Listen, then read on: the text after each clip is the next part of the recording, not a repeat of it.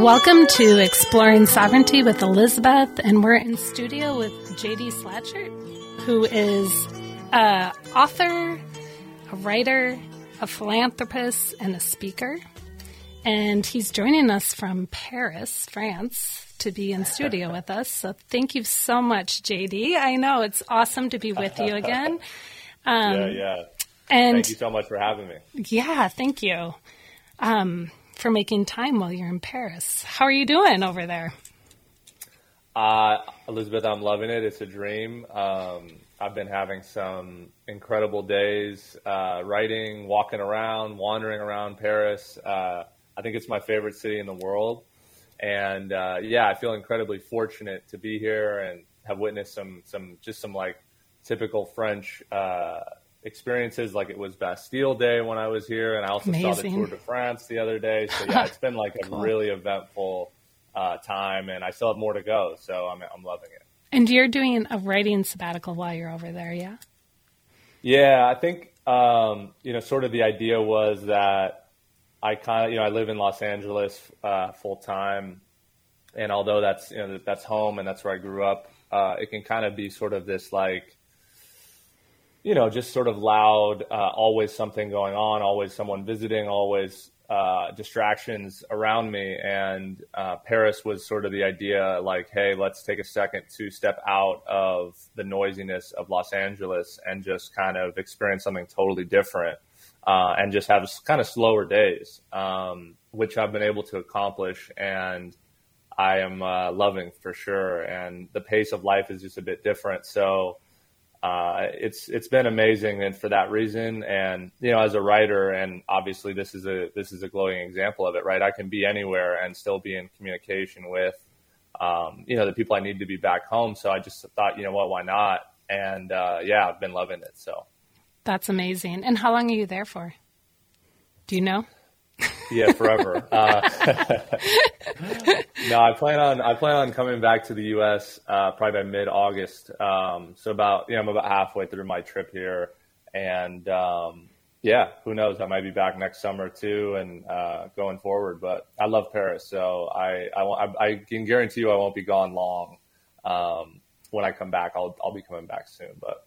Well, you're in the footsteps of many great writers while in Paris and the cafe life. And I just returned from the northern part of Europe, right? Iceland, Denmark, and Sweden. And I got to say, there's something about stepping out of your regular life and pace and routine to just kind of enliven the senses. Yeah, 100%. I think and those are great places too. And as we mentioned when we were speaking before the interview, I visited there as well. And those are like, Sweden is one of my favorite countries, I think, in the world. Yeah. But it's, I think as a writer, personally, I aim to try and just be a great listener. And there's no place better to listen than when you're out of the country and no one around you speaks the same language you do. And you can just kind of observe. And I've gotten to really observe a lot here, and I've taken a lot from that. Even just this morning, I was busy at a cafe working on some stuff, and I, totally got sidetracked just watching this like big group of like 6 or 7 French men arguing and drinking espresso, and just having like this funny. Well, from what I could gather, like this funny argument, even though I had no idea what they were talking about, but just like their body language and their sort of demeanor. It was incredibly sort of fascinating to me as a spectator, and it's moments like that just hit me out of nowhere. Like, wow, I'm really a far away from my normal. Yeah. And I really value that. So I totally agree. And for our listeners, JD, just give us a brief background. You've written 2 books to date, right? Mm-hmm. Moonflower and Darling, You're Not Alone. Tell us a little bit about that. Yeah, sure. So I wrote my first novel, Moonflower, when I was 21, and it was published when I was 23. So that was in 2018. And then my second novel, Darling, You're Not Alone, was published just this past year in November. So those are the 2 novels I've written. They're both, I think, pretty different. Mm-hmm. One is sort of like Moonflower is very much like a romance coming of age novel that's kind of loosely based on my life and some real people in my life. And then Darling, You're Not Alone was kind of my first real step into pure fiction, where that book was, written and inspired by events that never really took place in my life, but I just had this idea of a book, and I wanted to write it. So yeah, they're kind of two different projects, but I feel very, very proud of both of their success and what they've done for my life. And I still have people who are reading both of them ongoing to this day. People I've met out here are reading Moonflower right now. I've met, and it's pretty funny that all these years later, people are discovering my first stuff. And I think I'm going to probably have that for the rest of my life, but it's a pretty weird feeling too. Totally. And one can completely hope that that's the case. And yeah, for sure. We're live in studio and some people are popping in the window waving at us. Oh, I love that. hence the wave out for those people that might be watching the video, the live video of this. Yeah. And I think one of the things that has made such an impression on me as you as an author and a writer and a philanthropist and a speaker is you're so heart-centered, and you are so committed to bringing the best of yourself forward, but also the best of the people around you forward. And as we kind of explore this whole thought process of what is sovereignty and how do we step into our own sovereign nature and authenticity, I know part of what you shared is some of your becoming free is this latest experience of leaving the United States, being over in France and living and writing in Paris. It's giving you a different kind of creative freedom and a reset. And you gave us a little bit of a glimpse from your experience this morning of just observing those Frenchmen eating espresso, drinking espresso. And yeah. But what they else? Do that a lot. A lot of espresso is drank out here. And I'm definitely victim to it as well, just a brief aside. But well, join the culture, right? Yeah, for sure. What else those is little cups? Those little cups. They're beautiful. And the little cups, I found even the ceramics are beautiful. The plates. Yeah. I love it. I'm obsessed with it. What else are you paying attention to over there that's freeing you up in a way that maybe is leading to more inspiration for your work? That's a great question, Elizabeth, and I'm so glad you asked that because, I think freeing is the exact sort of ideology or sort of experience I'm attempting to unearth with each day here. But I think other ways I'm sort of attempting to do that. Obviously, the listening is an important one. And I think I would say another is maybe just the full immersion into the culture I'm in. And what I mean by that is sort of, I'm not like a huge museum or a monument or sculpture person. Mm-hmm. That's kind of not how I like to go abroad. I almost like to just consistently go to the same locations just near me every single day. And I've gotten to know that at this one cafe I go to, I know the guy who owns it, the bartender, the wait staff, the hostess, and I've been every day since I've been here. I've been here for 3 weeks. Amazing. Yeah. And I have friends who have come and visited and they're I would love to see somewhere else, since I've never been to Paris. And I'm well, then go ahead, but I'm just going to keep eating and staying here. And I don't know, I guess that's just a part of me that, and I've done that in every country I've visited, as just more of a way to, I guess, immerse myself and make myself feel hey, I really live here and these are the people I've met and the friends I've made. And I'd say that's one quality I've tried to maintain even here in Paris is that. And then, just kind of also I would say wandering a lot, not having a set schedule. And when I'm in Los Angeles, there's such a routine I keep and I'm very disciplined with that from the time I wake up to my workout, to my writing time, to my, interview time, whatever it is. But here I've been going completely away and breaking my character for that. And that's been amazing too. And discovering new places, just not based on an article I read online about the best cafes in Paris, but more hey, I'm loving the scene that this place looks like. I'm going to walk in and order a coffee and just see what happens. And I would say those are a few of the ways I've been trying to just break out of my routine, I guess, and have that freedom, like you said. Yeah, it's beautiful. And actually, I definitely resonate with, like, I do similar, where I go to like the same place over and over and get to know when I was in Sweden, the hotel bartender, I would go and make tea there, and he would like give me all the fresh like rosemary and mint and citrus to put in it. And just, I enjoy, it's that level of connection, I think, that makes a place start to feel like you're a part of it and like you're home.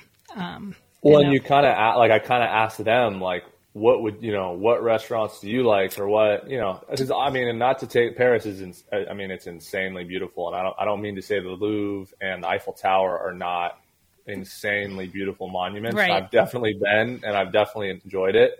But there's so much more to Paris than just those two things. And I'm sort of on a journey to find the other really interesting stops. And I think that's a good way to do it, is to ask people who live here, like, hey, where would you go if you had, 6 weeks here or whatever. So totally. And one other thing, that I find inspiring is sometimes to read authors from the region or writers who have written about the region. So yeah, for sure. Is there, share with us, what's the best book you've ever read? Oh my gosh. Ernest Hemingway might be 80% of the reason I'm here right now. I was going to say. Yeah. I'm like the biggest Hemingway fan you'll meet. Me too. After I read A Movable Feast, I pretty much decided I was coming to Paris as soon as possible, and this was as soon as I could get here. So, I have to say my favorite book ever might be For Whom the Bell Tolls. I think that book is like so magnificent. And I think Catherine's stunning in that book. Yeah, I was trying to explain this to my little brother, who did visit me and was here recently, Clark Slajchert, who's adore him to death. He's actually still a college athlete at UPenn. He's a great basketball player, but he came and visited, and I was explaining to him how sort of groundbreaking I think For Whom the Bell Tolls is. And I said there was even like a 4-page segment that just made me want to like get the whole thing tattooed to my body. I was just like so shaken by it. But that's like Hemingway, right? Like, I think you could kind of go like 80 pages and sort of be confused or not sure like how much time has passed. Right. And then suddenly he just hits you with like 3 or 4 lines that really, can have that impact on you. And I'm certainly a victim of that. It sounds like you are too. Totally. Those are the two books I read when I was in Paris right out of college. Really? Was For Whom the Bell Tolls and Movable Feast. Yeah. And I love it. Yeah, you're right. I feel like it was like 80 pages in on Movable Feast where it has that like clarity. Yeah, Movable Feast is crazy. So that was actually published after he passed. And I thought that was interesting too. It is Catherine that I'm remembering, right? That the name in Movable Feast? Or Whom the Bells Tolls? That sounds familiar. Robert Jordan is the main character. I'm almost certain that's his name. But it's been a while since I've read it. But that book is insane. Forgive me if I make a mistake on the female protagonist in that book. Yeah. But. Well, and so there's so many places here in Paris that still exist that Hemingway used to go to write. And I've been spending my time at all of those pretty much. Well, and I think immersing yourself in a new culture in a place where someone who had such a passion and talent for writing also put himself, right? Hemingway put himself in that environment, in that scene.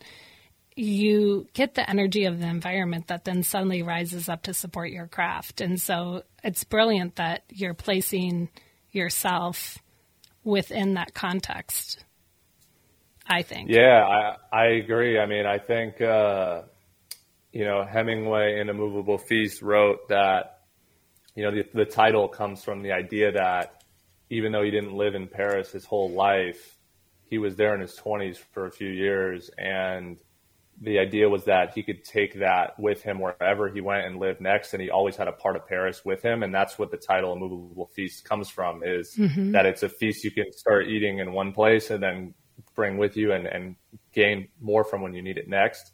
And I love that concept. I think that's the idea I'm trying to accomplish while I'm here, is sort of grabbing on to some of the feast of Paris and bringing it with me wherever I go after this. So It's beautiful. And I think that we don't realize how much the elements of a location or geography informs our very nature, our very being, and can nourish and sustain us in ways that keep us curious and connected.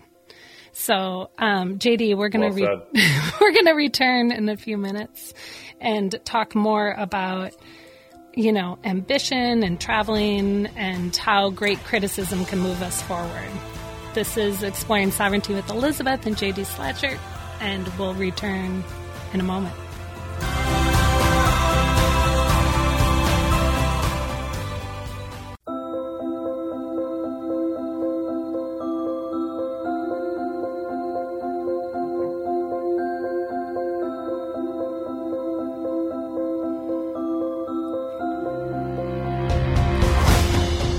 Welcome back to Exploring Sovereignty with Elizabeth, where we speak with conscious and curious thought leaders who are compassionate and finding ways to get themselves free. And we're in studio with JD Slajchert.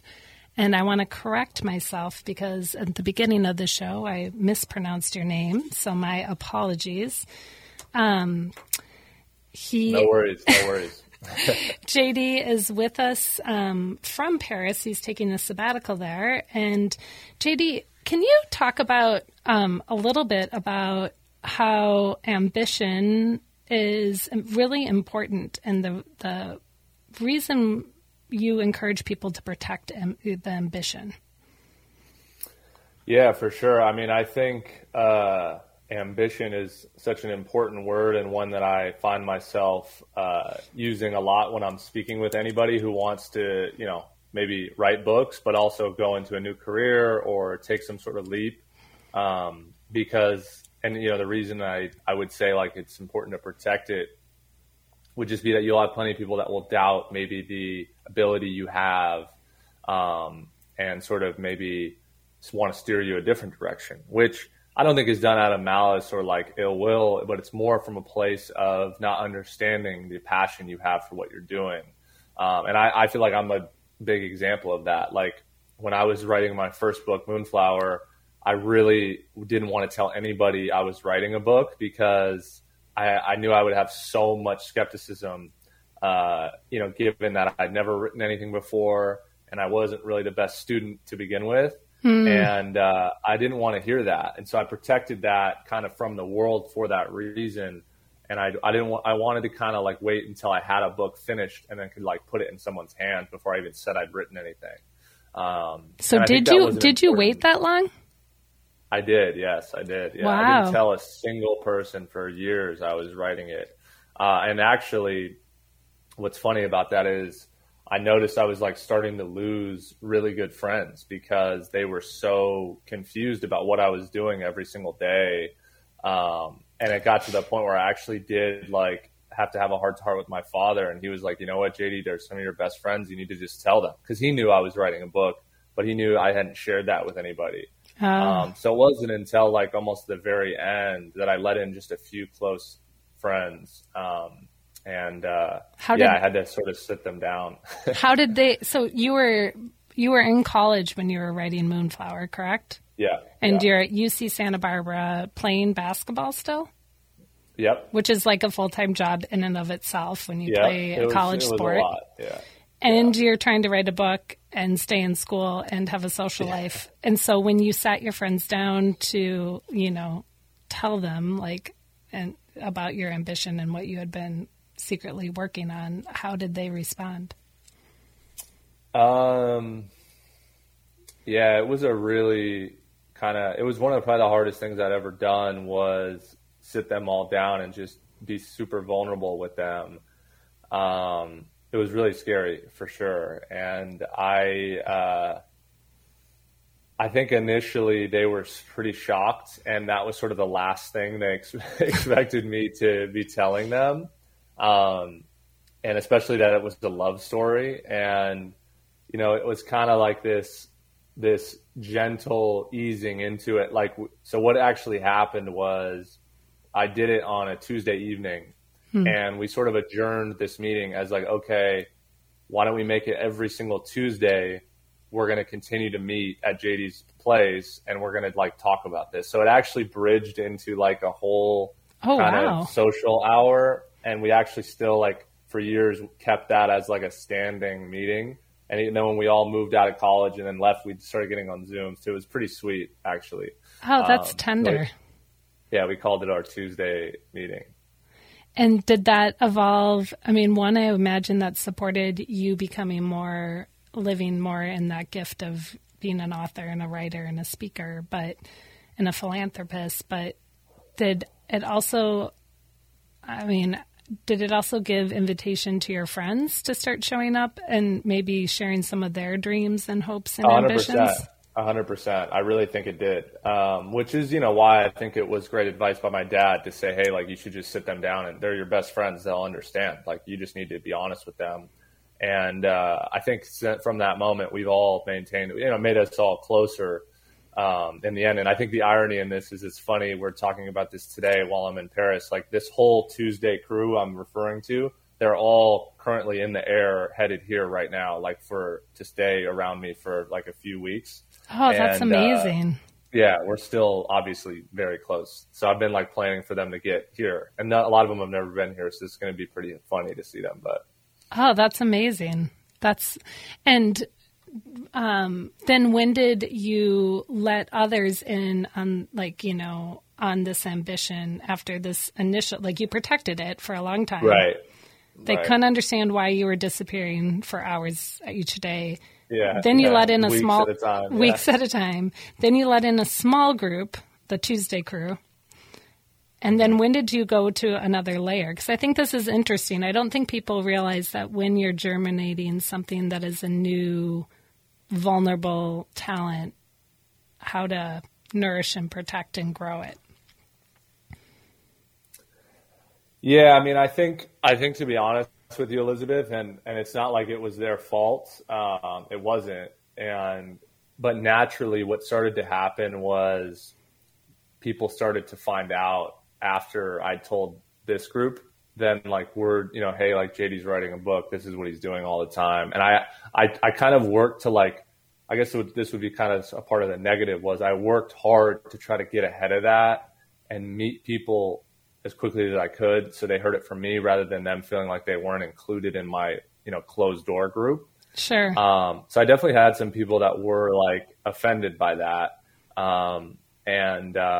Yeah, I think we're hoping for that type of explanation. But I guess I've just sort of learned that sort of comes with the territory of being creative and having that ambition, like we said, is, sometimes you're going to rub people the wrong way. And I've certainly dealt with that as well. And I've kind of become more comfortable with that than I was earlier in my career. Because it's not something you plan on doing. You want everyone to like what you're up to, but I think that's kind of hard to do when you're attacking something that's very creative. For sure. And I think that also highlights this, almost like you have to surrender any ability to want to please other people during your creative and, pursuits, because that almost But that's a learned thing for sure. Like I definitely at first was not good at that. And I think I let it eat at me in the beginning. And, I was I was 23. I was so young and, I had no idea how the world, I couldn't believe people would react to something negatively that I put so much love into, but I've come to realize that is certainly how things go sometimes and you can't take it personally. So. Totally. I went back to grad school for writing about 23, and I remember doing in grad school for MFA, we would share our work, right? And I didn't realize that not everyone's criticism actually was helpful. And that took me a good semester. It's like I would get all this feedback back and I would take all like their suggestions and try to implement it. And then the work was no longer mine, right? It didn't even have the spine that I was building for it there. And I had to learn to be discerning of like, okay, I'm in this, elective, I'm in this core small group of people reading. And some of those people actually have really good insight, and some of them are just like checking the box and might not understand what I'm trying to develop here. Yeah, that's a great point. I mean, I think, and I think a lot of it is unintentional too. And that's what I've tried to remind myself is like, they're not necessarily bad people Oh, no. Yeah. yeah, it just kind of comes from a place maybe of a little bit, insecurity or they're just not good at explaining their thought. But yeah, I mean, writing is very vulnerable, maybe one of the most vulnerable things one can do. I mean, I know you certainly can probably agree with that, with the writing Totally. you've done. And, I feel like with Moonflower, I was really putting myself fully on that page, and the people that didn't see it as that and, had disagreement with, but I do think the same is true for the exact total opposite side, right? Like, I ended up having people that I would have never imagined would have taken something so seriously that I'd written that did and still do. And that's, kind of the risk reward for that vulnerability. And people really show you who they are. And I think anything that you can do in writing that evokes emotion, whether it's good or bad, is kind of a mission accomplished in my head for writing. So if you really rub someone the wrong way, that means you probably did a good job too. So. That's totally true, JD. And how, when they were, when you were disappearing and kind of protecting your ambition initially, what did people think you were doing? Did they have any working hypotheses? So I would say the most common, and it was, so it's funny. I mean, this is obviously like a very hilarious chapter of my life, no pun intended. Yeah. Yeah, right. Like when I'm just like coming out as a writer. But it was my college locker room. So my teammates would all, have like these theories about where I would go when I'd be like, I'd tell them like, all right, I'll see you guys tomorrow at practice. And I knew that was like 24 hours away. Yep. And they would all have these like jokes about, he must have some girlfriend we don't know about, or he's got to be like studying for some, grad school test that he's going to, he's going to tell us all he's going to Stanford next year. And like, they would throw out all types of just wild theories. But none of them guessed book. I can tell you that for sure. So, it became like a running joke throughout my last season in college about what I was up to. That's really, and then a lot of them, some of them just thought I slept a lot. They're like, you just must really sleep 15 hours a day because, you don't leave your apartment. That's funny. And also the fact that they thought it was like a relationship. I mean, it was a relationship with yourself and the work on the page, but like, right. That's hysterical. And now as you've written 2 books and you're continuing to like nourish this ambition, how has that ambition shifted or changed, or like, how do you protect it now? Yeah, it shifted a lot, more than I thought, actually, to be honest. Like when I was first started writing, I'm 28 now, so that would be 7 years ago. I always kind of felt like each book would feel the same. And I think that's actually not true at all. Each one is like a totally different expression and sort of exercise to write it. But I think the way I protect it is pretty similar to how I always have, which is music. Music is sort of like the thing that keeps my memories and my focus alive for each book. And I actually have specific music I listen to for each specific book I'm writing. And I'm a bit neurotic about it, where I don't listen to the music I wrote the first book to or the second book to ever again. Like I won't touch those songs. Like you'll never play them. Like if I hear it in a cafe I'm in, I have to get up and leave kind of thing. Like it's like oh my gosh, that's series. Funny. Yeah, so I have, and then like the same is true for like what I'm currently writing, where that during that time I'm only listening to that music, and that sort of keeps me in the story and in the moment of what I'm trying to create. But yeah, it's pretty funny because some of those songs like I really loved, and like it's hard for me to just let them go completely.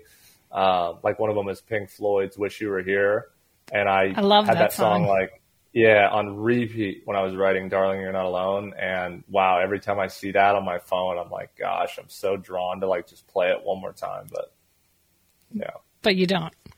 I don't. At least not yet.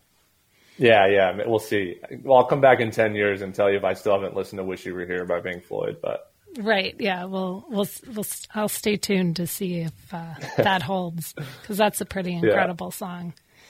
It really is. It really is. So do you have an evolving playlist going now for stuff at the moment? I do. Yes, I do. Yeah. And I kind of have like the active, like, okay, this is what I'm writing to right now playlist. But then I've got like the one day this song will probably work great for a book I haven't come up with yet. So let's just bank this. Those are like the two playlists I work on actively. So. Tell us, where can our community of listeners find your work and find the two books that are already published? And I know you have a short that's also published. Yeah. All of my books, Moonflower, Darling You're Not Alone, those are my two novels, both coming of age, both, sort of about the progression of someone who goes from kind of childhood into manhood. Those are available on Amazon. And then my short story, Joining the Choir Invisible, which was a little bit different of an exercise for me and one that I really enjoyed, is more of a kind of an adult story and a little bit more dark in its sort of take on reality and life. But that's also available on Amazon as well. And all three of them can be purchased, as I said, on Amazon or Barnes & Noble. And you can also get them on my website, www.jdwritesbooks.com, where there's so much more information about me and the books I've written and interviews I've done. And, there's a documentary about me on there too. So there's a lot of stuff that people, if they're interested, they can check out. So that's awesome.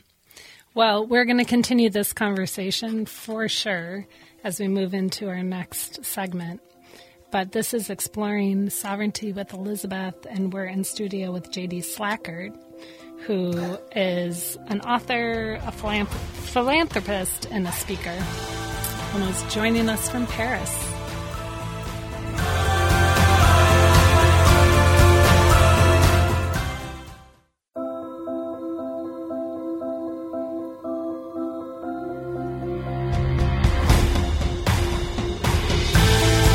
Welcome back to Exploring Sovereignty with Elizabeth, and we're in studio with J.D. Slajchert, who is an author, a speaker, a philanthropist, and he is in Paris on sabbatical. And we've been talking. That never gets old. Paris never loses its. Right in Paris, I know we should almost take a pause there. In Paris, writing on sabbatical, in like full inspiration mode, being there. Yeah, for sure.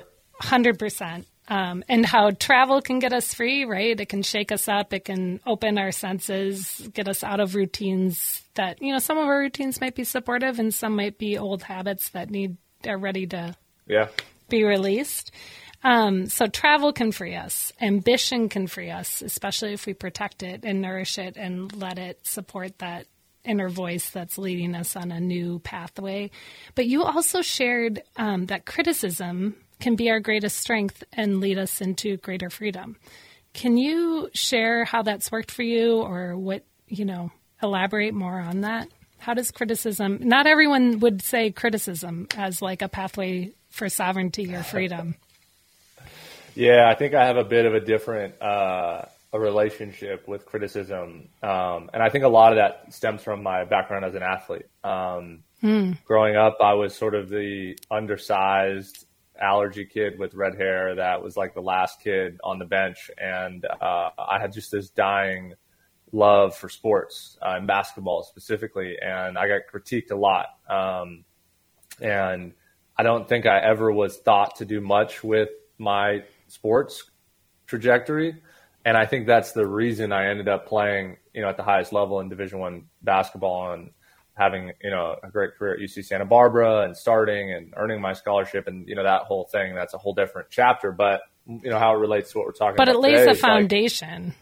So I sort of took that into writing. And then I noticed as a writer how many of my colleagues would get criticism and be so stunned and so shocked and unable to get up the next day and write it anymore, when I would kind of receive that and feel like I've been used to getting criticized and critiqued my whole life, and this is nothing. Like, I don't have a coach screaming at me, get on the line right now. Like, I can deal with a bad review or anything like that because I can just like read it and move on and forget about it. But I think, and I'll rephrase that, you don't want to just forget about it. You want to sort of constructively take what maybe someone has said and find the positive in it and use that to better your craft. Yeah.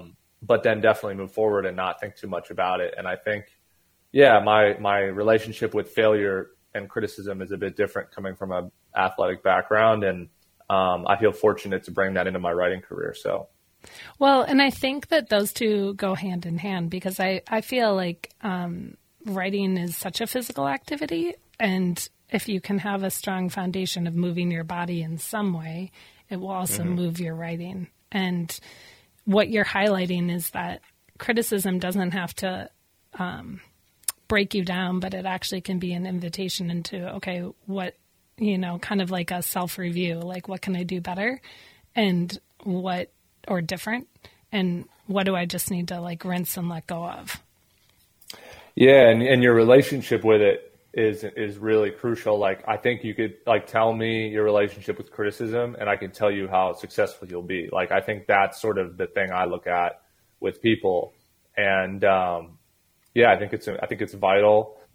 But I think, unfortunately it can lead to a lot of, people giving up on maybe something that they shouldn't too soon. And I guess, in the spirit of wanting to inspire and try and be an example of someone that has received a lot of criticism and isn't going to just say, I haven't. I've had people tell me, this book wasn't good, or I didn't enjoy this portion you wrote about that, and have all these kind of ill things to say. Yet I've been able to push on and continue to try and create and write and feel like every day I'm just getting a little bit better. And I'm so excited to see where that takes me. So I would say to people out there listening that have an idea of something they want to start, is to not listen to the naysayers and just, try and pursue it no matter what. Because you will have criticism, especially in the beginning. And, before the real support and fans come, you're not going to have anybody but yourself. So you got to really believe in that. And that inner voice too, I think, if the criticism hits that inner voice that might already be in a self-doubt state, that's where I see people get, at least I'm curious your thought, but people might get stuck in the criticism versus in the like using it for inspiration to move yourself forward. Yeah, for sure. I mean, it's definitely easier said than done. I think it takes practice. It takes you have to remind yourself of this daily. I mean, I'm not immune to it even now. Like, I think I still have to remind myself, but that's like, we're good friends and having a strong foundation. And then like we kind of began this episode, right? Like talking about stepping out and getting some space, and like Paris for that reason has been a big part of that too. It's like, all right, let me just get away from the noise, as I call it.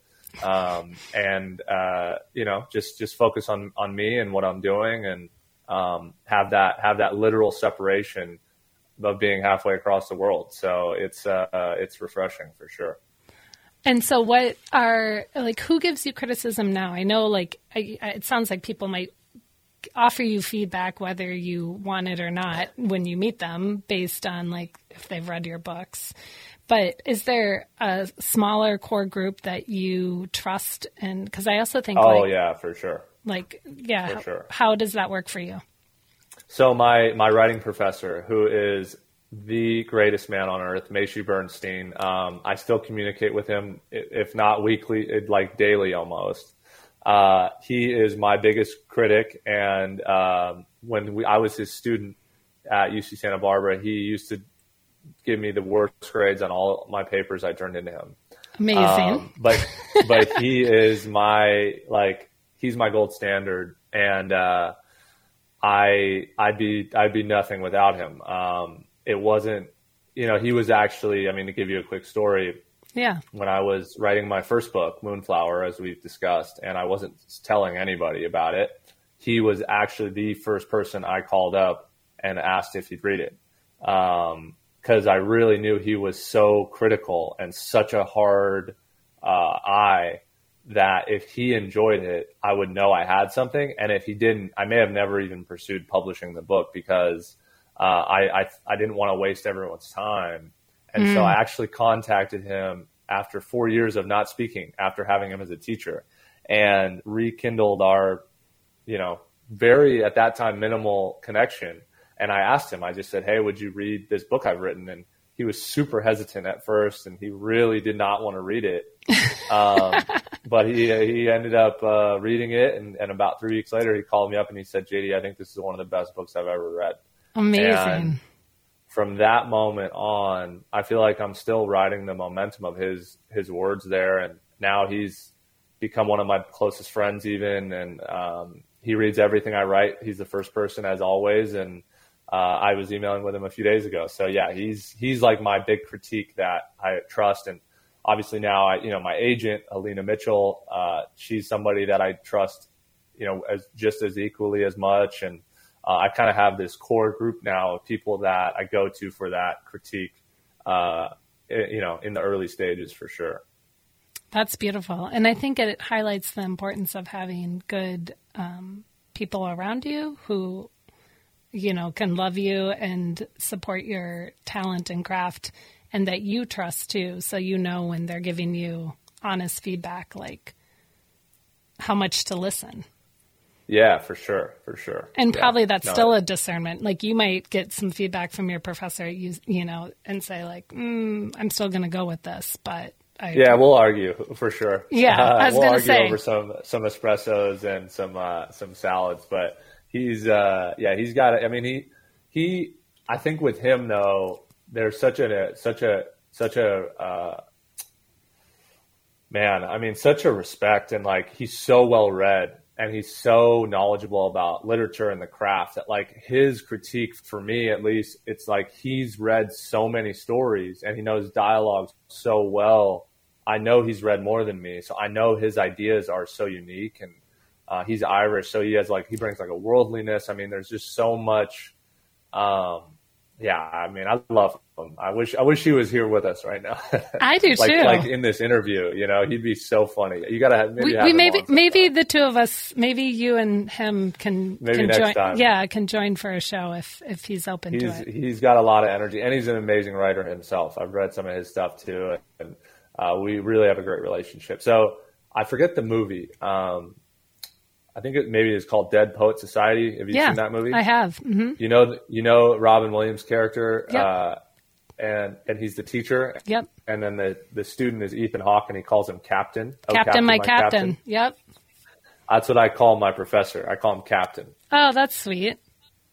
Yeah, from that movie and that, because he's like, he's my Captain, my Captain. I'm standing on the desk, waving my book in the air for him. Sure. That's kind of who he is to me, yeah. Oh, I love it. Yeah, I'd love to have you both on if you're open to it, returning cool. and talking about that relationship, because I think it is vital. I think that the creative pursuit, whether it's writing or another avenue of creativity, whatever that is for someone, is such an important and tender path. And you can easily get swayed off of it if you don't have the right kind of, I guess I want to say like North Star on it, like the right compass and orientation. And for you, like I love how your journey with sports kind of laid a foundation that then you could play off of into this pathway into your writing that's gotten you freer and freer and steeped you more in your authenticity, it feels like.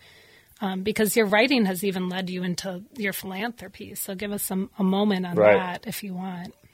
Yeah, sure. And I think just quickly before I say anything on that, going back to the sports side too and the criticism, I was just getting like flashbacks here. Yeah. It's just like, you walk into Texas A&M where you got 30,000 fans in College Station making fun of you for having red hair. It's like at that point, you can deal with any criticism, right? Like I've played in hostile environments as an athlete, and that makes being an author seem much less sort of intimidating, I guess, if you will. But anyway, that's fair. That's fair. Yeah. And I think it even fuels you, I would imagine, in that moment of being made fun of for red hair. Like, I'm going to prove different. I mean, I know that's where I would go with it. I would be like, and, I was just over in Europe with my second son who was playing soccer over there. And it was definitely a more intense and at moments dirtier game than I'm used to in the States. Like what wasn't being called and, you know, how they had to play. And then there was also a lot of cool connections, but yeah. Well, I'm sure it was good for him though to have that experience. I mean, that's a really unique opportunity. For sure. Yeah. But yeah, the philanthropy is a huge part of what I do. I work for several nonprofits, sort of on and off basis, but my heart is kind of 100% there at all times. Mm-hmm. And one of them being the Luke Strong Foundation, which is a nonprofit that supports children with sickle cell disease. And that connects to your Moonflower novel, correct? Yeah, exactly. Which my first book, Moonflower, is written and dedicated to Luke, who was someone who was a fan of mine as an athlete that passed away from sickle cell disease. And that work for me is still very present and ongoing and always will be. And every year I actually go back to my high school where Humi and I met, and I give speeches about our relationship. And I think now we're going on like 6 or 7 years of me doing that. That's beautiful. And yeah, it's something that has no signs of slowing down. And it's actually one of the reasons I am leaving Paris is to go back for that. And I've made that promise. I would come back for that. So I'll be back. That's awesome. And where, just in this last moment of the show, people remind us where people can find you. JD Wrights. Yeah. If you're looking for all the Paris content in the world, come find me on Instagram at JD_Slajchert. And then you can also get me on Twitter at the same handle, JD_Slajchert. And then for all things about my books and what I'm up to and kind of more writing in my blog, you can find that on jdwrightsbooks.com. And then all my books are available on Amazon, Barnes & Noble, wherever books are sold around the world. So that's amazing. And Slajchert is SLAJCHERT. That's right. All right. Got it. JD, thank you so much for taking time while you're in Paris, which is precious time, to be with us in studio with Exploring Sovereignty with Elizabeth, exploring pathways that get yourself free, and with heart-centered thought leaders. And JD, you are definitely one of those. So thank you. Oh, pleasure is mine. Anywhere I'm in the world, I'm coming on. So you just let me know. Awesome. You're the best. Enjoy your dinner. It's dinner time there. In the movable feast. Take care.